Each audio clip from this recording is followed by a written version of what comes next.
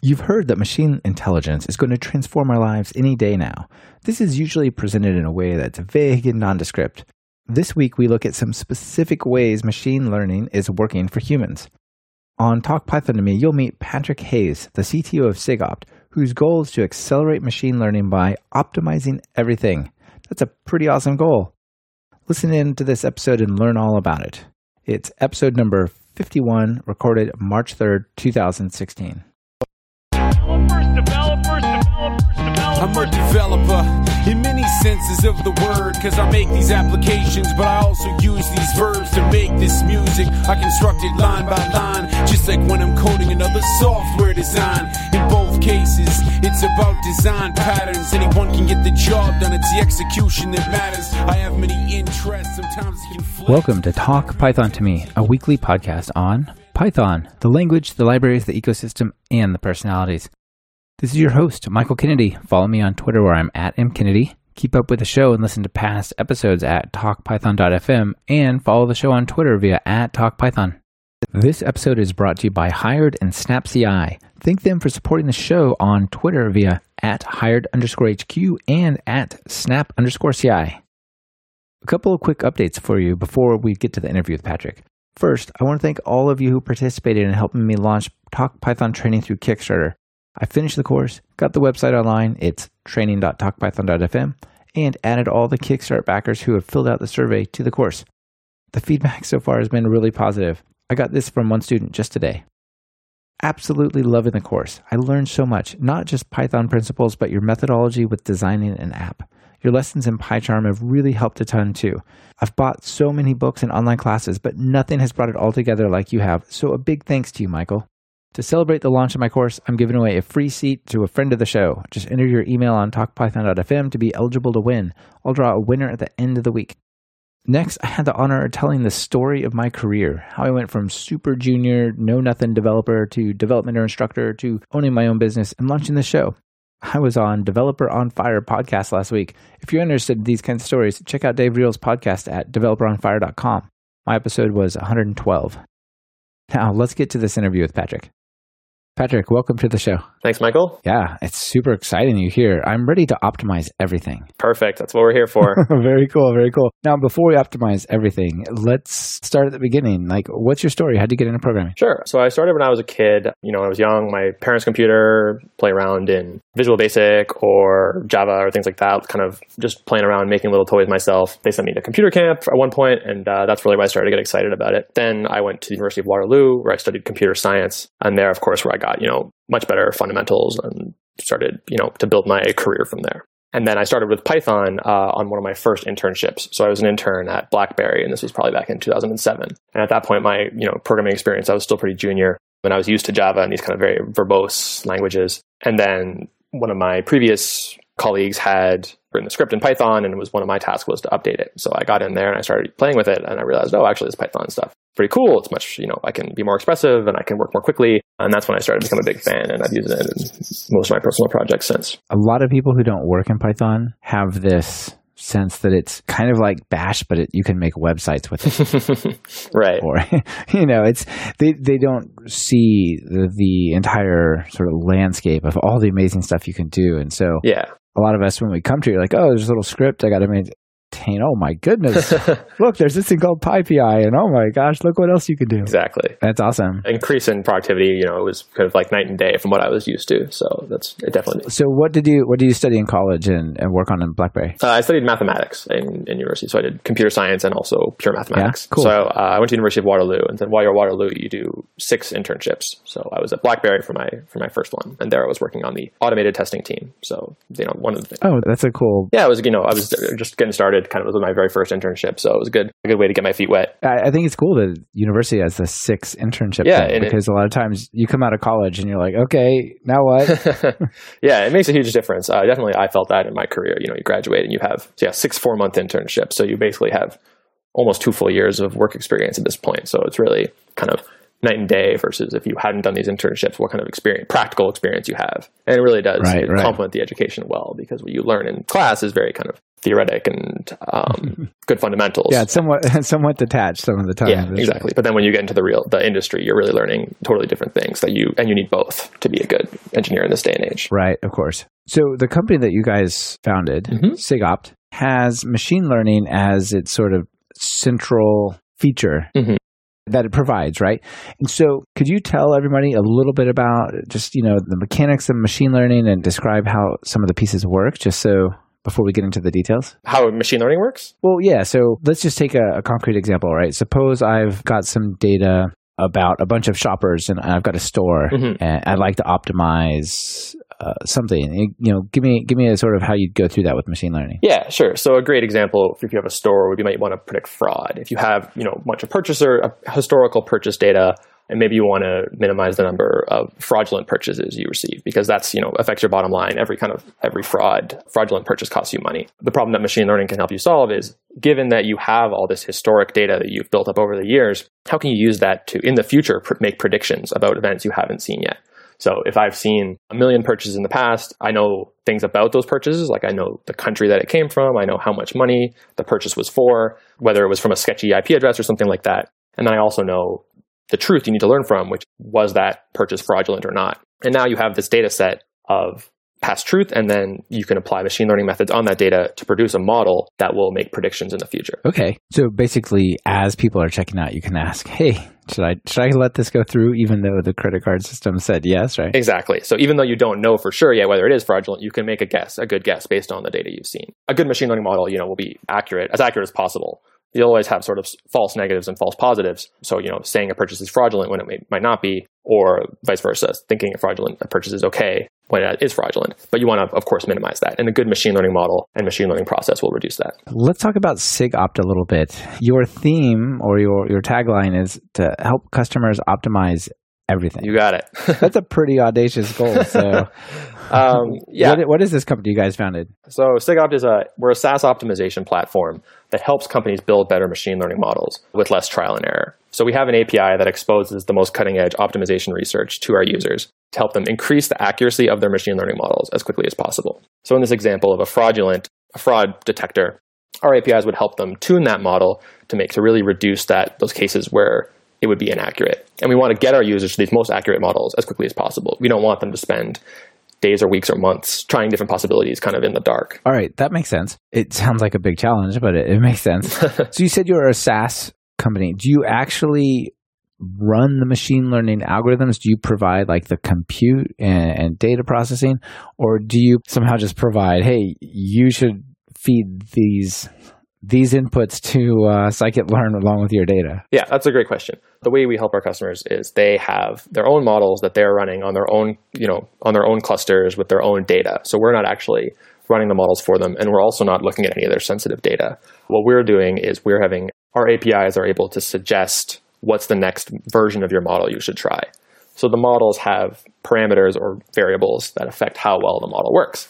And finding the best values for those parameters is a very tough problem. And that's what SigOpt solves in the most efficient ways possible. Okay. That's really interesting. Where did this idea for this company come from? Yeah. My co-founder, Scott, he was doing a lot of research on this field during his PhD at Cornell. So he was doing a lot of research in the field and had this great idea for how to build this kind of black box optimizer. That was the beginning of that idea. And we've built the company around it now to, put an API around it to make it really easy to use, to administrate all the difficult computation that is required to serve these optimal suggestions. Okay. Do you have some interesting stories around stuff that you've helped people optimize? I heard one of them was something like shaving cream, and another was synthetic rhinoceros horns.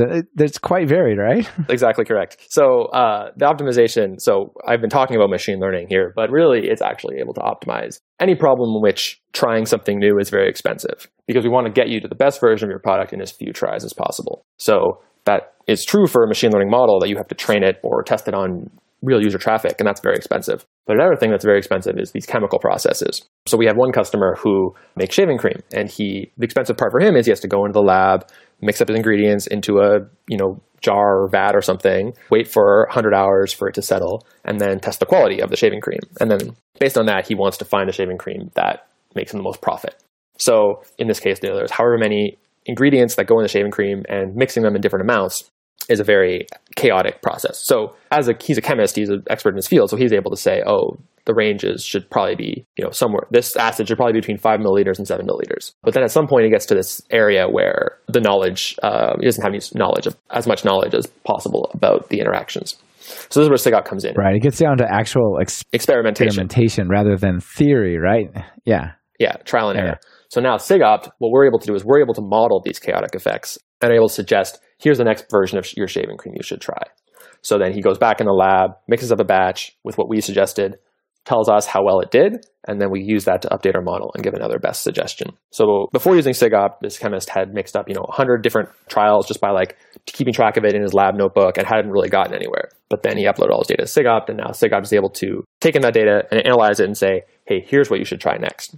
And then he did that, and then within just 5 new batches, he already had a new version of his shaving cream that was 20% more profitable. Wow. That's really cool. And you're modeling physical stuff. It's not just like you're taking in a bunch of data and you're processing it. Like you're helping this guy, make shaving cream. Yeah, exactly. In this case, it's helping with this very physical world problem.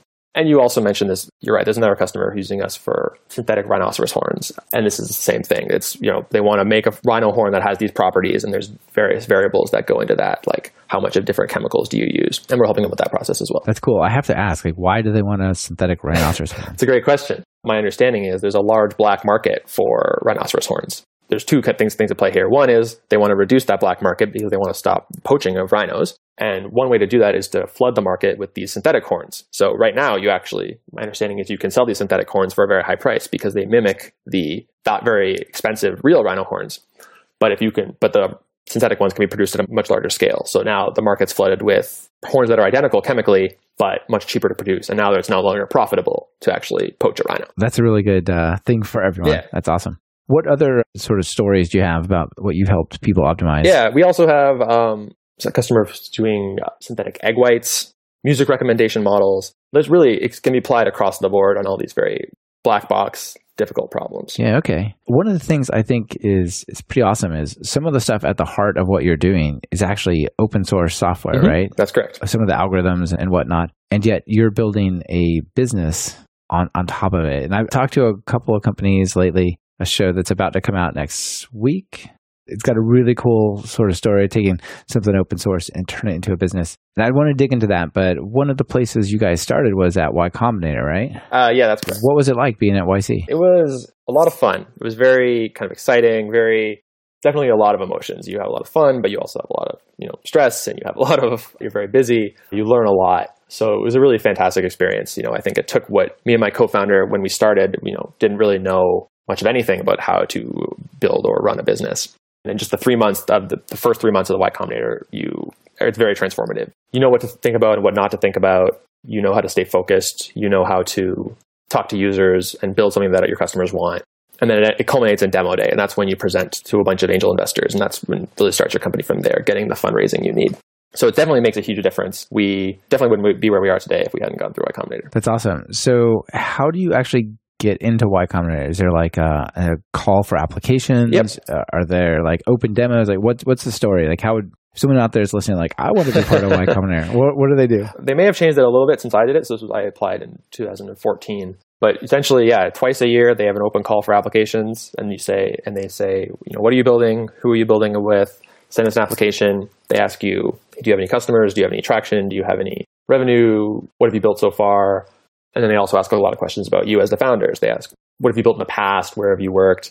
One of the kind of notable questions they ask is, what's a system you've hacked in the past? So not hacking in the kind of infiltrating server sense, but like what's the kind of creative thing you did in the past to skirt around some, I shouldn't say rules, but not like breaking the rules, but doing something clever or creative in the past. Yeah, that's really cool. Would you recommend other people go in there and try it? Like you found it to be a pretty positive experience? Yeah, I would say it was positive. And I can't say I can recommend it for everyone. I don't know everyone's specific situation, but I would recommend it definitely. It really did take me and my co-founder from a state of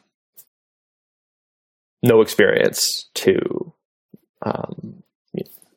competent at building a company in a very short time. Yeah, I think one of the challenges of starting a company, especially technical companies, the founders, they're technical, right? And part of starting a company, especially one like yours that is a highly technical science, math sort of company, requires that. But that's not enough for like user growth. Definitely. And business deals and marketing and growth hacking and connections.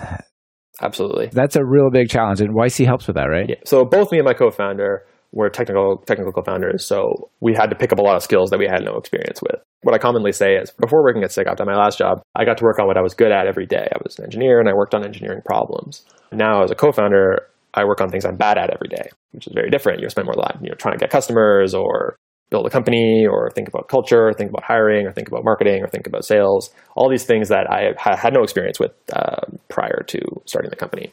So you definitely get a lot of experience with these things, exposure to totally new things, which, as you're right, are essential to running a successful business, but you kind of have to learn it on the fly. So Y Combinator, they do prepare you for this. Also, the network is really, really helpful. So there's probably over 1,000 people in the Y Combinator network at this point, past founders. And it's a very friendly and welcoming community. You can message them if you need advice or you have questions or things like that. Oh, yeah. That sounds super helpful.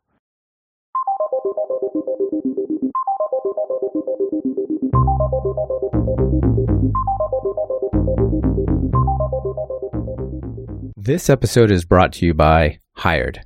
Hired is a two-sided, curated marketplace that connects the world's knowledge workers to the best opportunities. Each offer you receive has salary and equity presented right up front, and you can view the offers to accept or reject them before you even talk to the company. Typically, candidates receive 5 or more offers in just the first week, and there are no obligations, ever. Sounds pretty awesome, doesn't it? Well, did I mention there's a signing bonus? Everyone who accepts a job from Hired gets a $2,000 signing bonus. And as Talk Python listeners, it gets way sweeter. Use the link hired.com/talkpython to me, and Hired will double the signing bonus to $4,000. Opportunities knocking. Visit hired.com/talkpython to me and answer the call.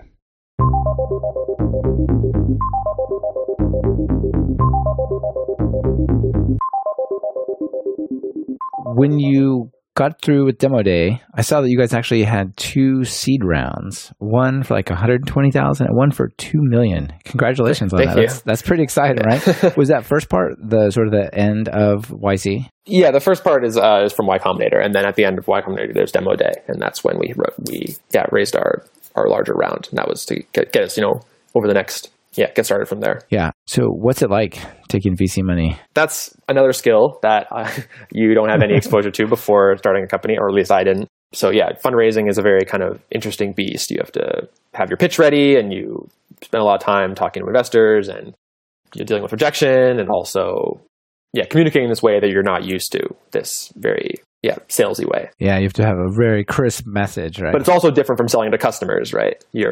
For customers, you're talking about what's their immediate needs and how can I satisfy them now? And when talking to VCs, you're talking about, what's kind of the grand vision of what's SigOpt going to look like in 10, 20 years? What's how big could we possibly be? Yeah, the customer wants to know, how are you going to help me make my store or chemical process better?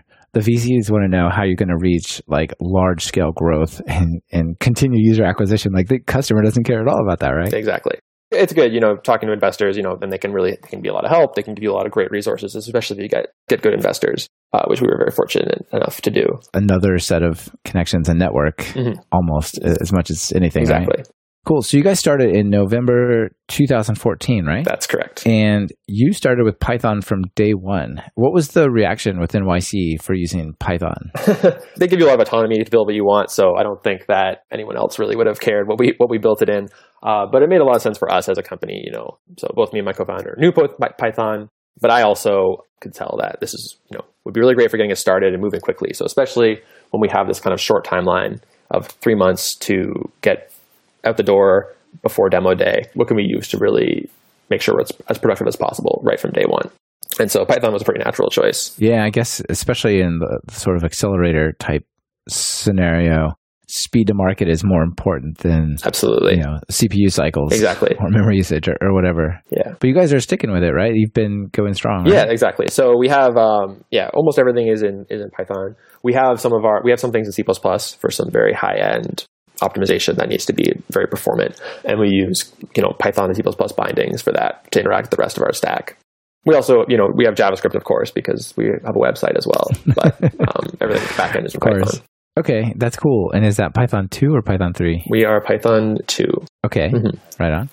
And you said you had considered maybe using Go or Scala or some other languages. Can you just sort of discuss those trade-offs? Sure. So I definitely, I had some experience with both of those. I think Scala is really nice when I did use it. It's very safe. The type safety is really good, but it's still very expressive, much more expressive than Java or something, which it's based off of.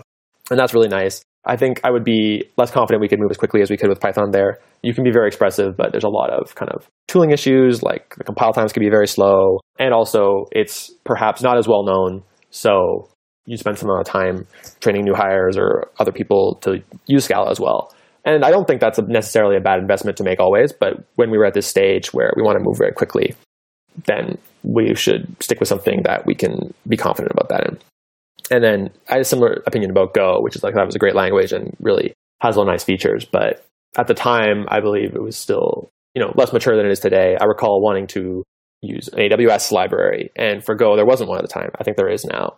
But Python, of course, had a great AWS library just ready to go. So that those little decisions of just like, I want to spend my time working on the core business and not tooling and not building third-party packages, which could already exist. Right. There's zero business benefit in you building a Go implementation of Bodo or whatever, right? Exactly. So I definitely think, there's lots of trade-offs to be made, and that's kind of where we were leaning at that time. And I'm really happy with it now. So I think it's, we've built a lot, and I don't think we'd be where we are today if we had perhaps started with a different language. Sure. So how much does SciPy and NumPy and all those pieces sort of play into this? Was that like pretty critical to making it work? Yeah, so we use a lot of that for our kind of high capacity computation and optimization. They're really great tools for that we love, both in the kind of prototyping phase where we want to try something new on some data set or something like that. Using SciPy, scikit-learn, NumPy are fantastic. And then also, they have the performance we need to actually put them in production where appropriate. So we also have, of course, things that we built ourselves that are very well tuned to our own problem. And as I mentioned before, typically those are in C++, but having this wide array of tools available to us in Python is essential. Cool. And I heard you say AWS in there. Is that where you guys are hosting your SaaS product? Yeah, that's correct. Okay. Are you doing like multiple data centers and things like this, or is it US East 1? US West. Yeah. So US West. We're still, there's lots, I would say we're still pretty small. So there's lots of improvement to do in a lot of fields. But specifically, our AWS is, we're big fans of it. Okay, cool. Yeah, so am I.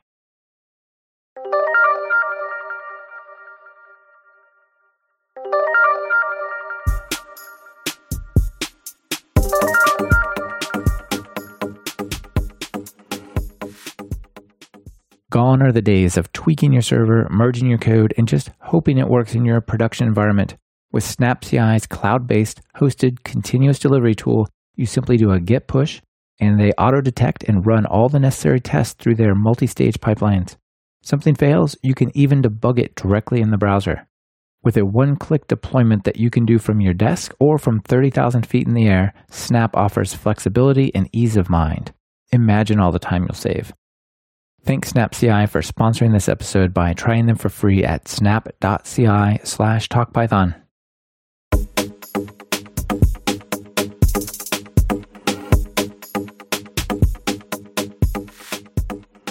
You guys have to really focus on API design because that's one of the primary ways that people interact with your entire business as a SaaS product. How do you guys think about that? Yeah, using optimization tools like SciPy or like the open source or other open source optimization tools, one of the problems with them is that they're very, very difficult to use for a lot of reasons. One of them is, the API might be, very obtuse or not very well optimized to your problem or things like that. Another problem is administration. You have to have the servers and set them up, and you have to know what kind of capacity you need to optimize your problem Like if you use machines that are too small, then it will be very slow and so on. Right. But if you bit too many, you're just going to waste money on big machines doing nothing, right? So what we wanted to do was we wanted to make sure that we can take, this very valuable tool, this optimization tool, and really make it what's the easiest possible way to expose it to our customers. And so for that reason, it's one of our top priorities is having an API that's very, very clean, very predictable, very easy to use, does what you want, a small number of endpoints. You're not having to, dig into the nitty gritty. You're not tweaking flags in our optimization. You're just saying, here's my problem.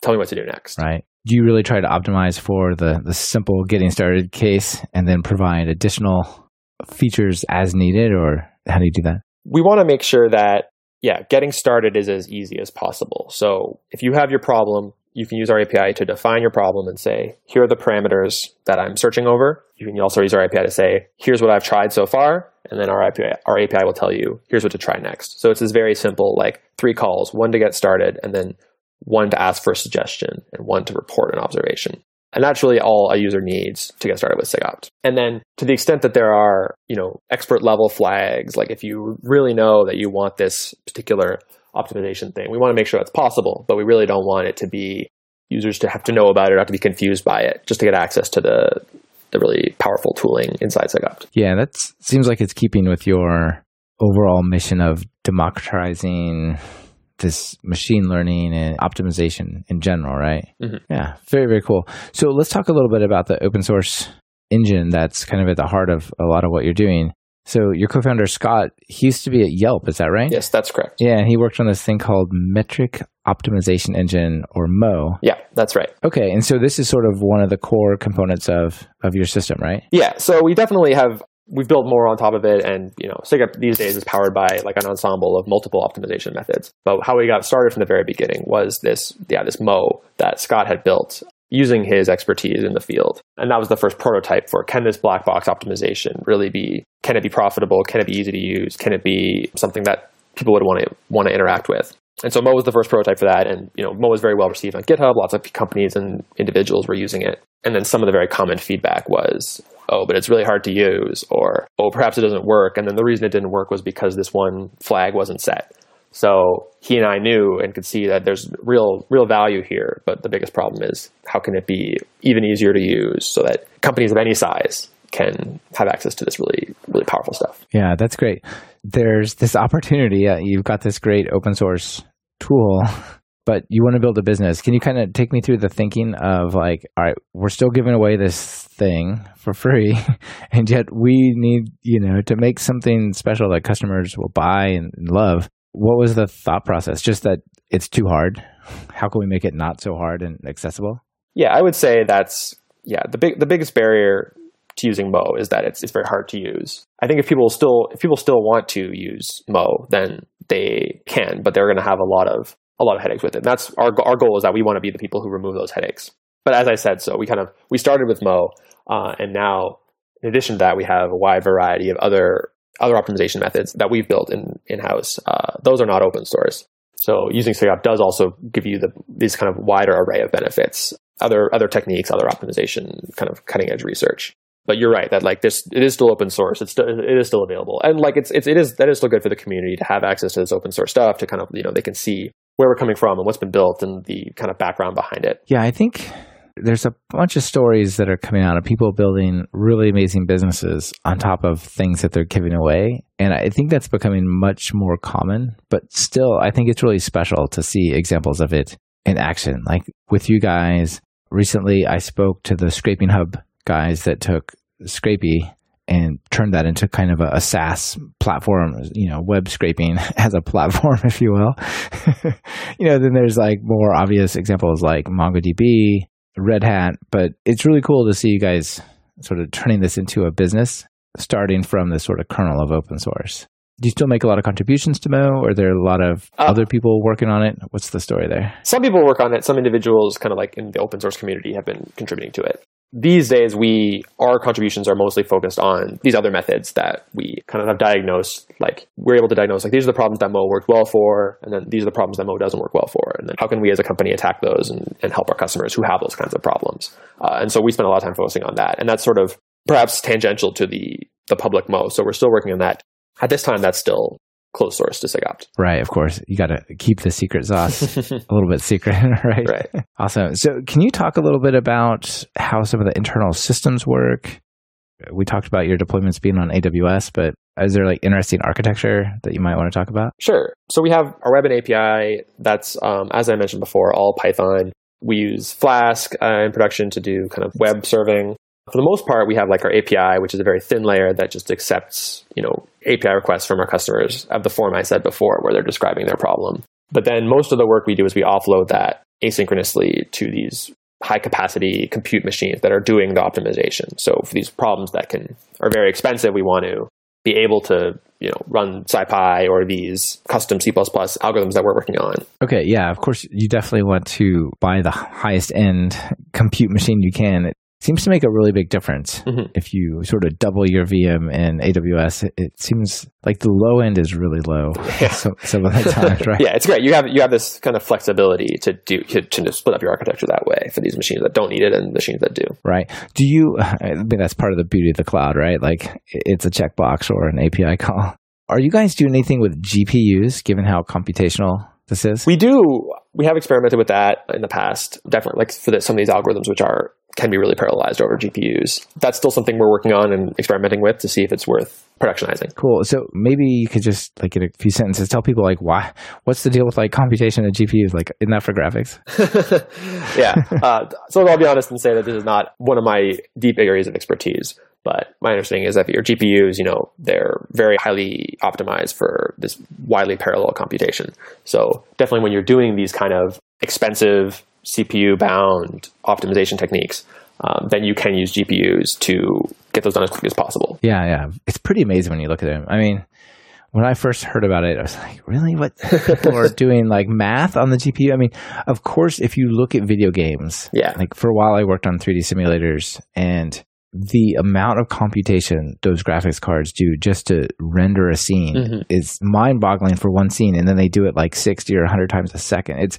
It's crazy, and that was so long ago, many years ago, that I was doing that. And I was still super impressed. If you look at the parallelism, like I've got a MacBook Pro Retina, and it's got a pretty high-end CPU, which I think has 4 real cores, and each one is hyper-threaded, so it looks like 8. But some of those graphics cards have like over 1,000 cores. So trying to decide between 8 and 1,000 for parallels. Wow. Yeah, it makes a big difference. That's pretty insane. So yeah, I remember a few years ago I saw on AWS as one of the machine types, like a clustered GPU thing. What is that doing in the cloud? But yeah, very cool. So you said you experimented with it. Is it looking promising or? I mean, so far so good. Yeah, it definitely seems like something we might want to go forward with. Yeah, I haven't really tried this computational stuff with it. There's some really interesting projects, but I haven't had a use for that much computation, I guess. But it seems like if you find a case where it works crazy good. Definitely. But it's not like a general computer, right? You can't just give it any problem. So there's certain types of problems that are really appropriate, or algorithms, and certain ones that aren't. So I guess, that's kind of a big decision, whether it makes sense or not, right? We're getting kind of near the end of the show. Let me ask you a few questions I ask all my guests. When you're going to write some Python code, what editor do you open up? I use Vim. I've been using Vim, for about 8 years now. I think I'm, got it pretty well optimized. I feel more productive in that than just about anything else. So that's what I use for just about everything. Yeah, very cool. It's very unscientific. Maybe I could pass a few data points off to your system and ask it. But I would say I think Vim seems to be winning the popularity battle among my guests anyway. I'm not sure if they're representative or not of the overall community. But yeah, very, very cool. And, PyPI has 75,000 packages. Now, it's insane, how many things are out there that you can just grab and bring into your apps in Python. What ones would you recommend, or what are really important things people should know about? I would be self-serving and say the SIGOPT API client Python package, ones that I use in my own personal day-to-day. Definitely IPython, I get a huge amount of value out of just for the REPL and using IPython notebooks. Like increasing productivity over the regular REPL is kind of astounding. This is obviously a pretty common one, but I think requests, that's just like, it's become such a necessary part of my toolkit. Feels shocking that's not part of the standard library at this point. Yeah, that's a really interesting comment. I agree that requests absolutely should be up there. It's the most popular package on PyPI. Oh, is it? By the way. I believe it. Yeah, it is so clean and so useful. And I was talking to Kenneth Wright. He was on the show, and who's the creator. He was saying they were considering making requests part of the standard library, but they decided not to because they wanted to be able to rev the features and security fixes and various things of requests faster than they do Python itself. So they decided to keep it separate, but to make it the recommendation to basically not recommend using URL lib, things like that. Go, no, pip install request. This is how we do it.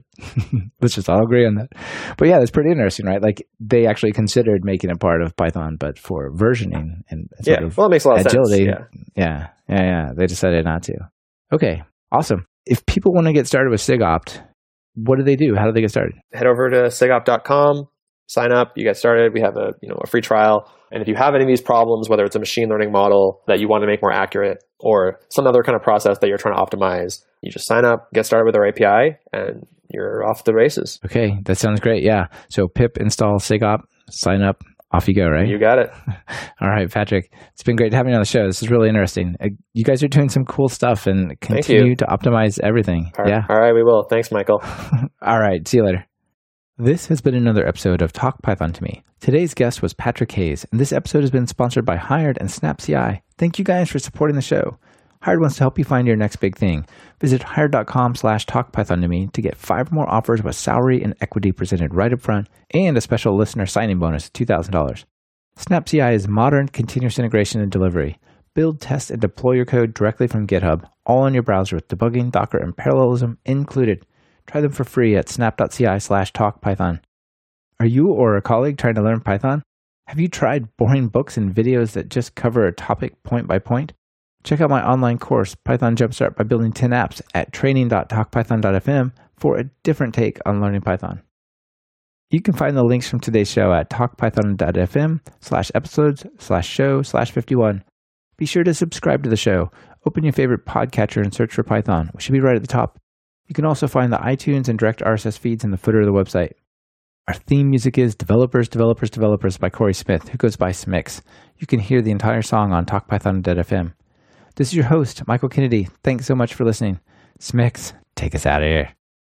Stating with my voice, there's no norm that I can feel within. Haven't been sleeping, I've been using lots of rest. I'll pass the mic back to who rocked it best.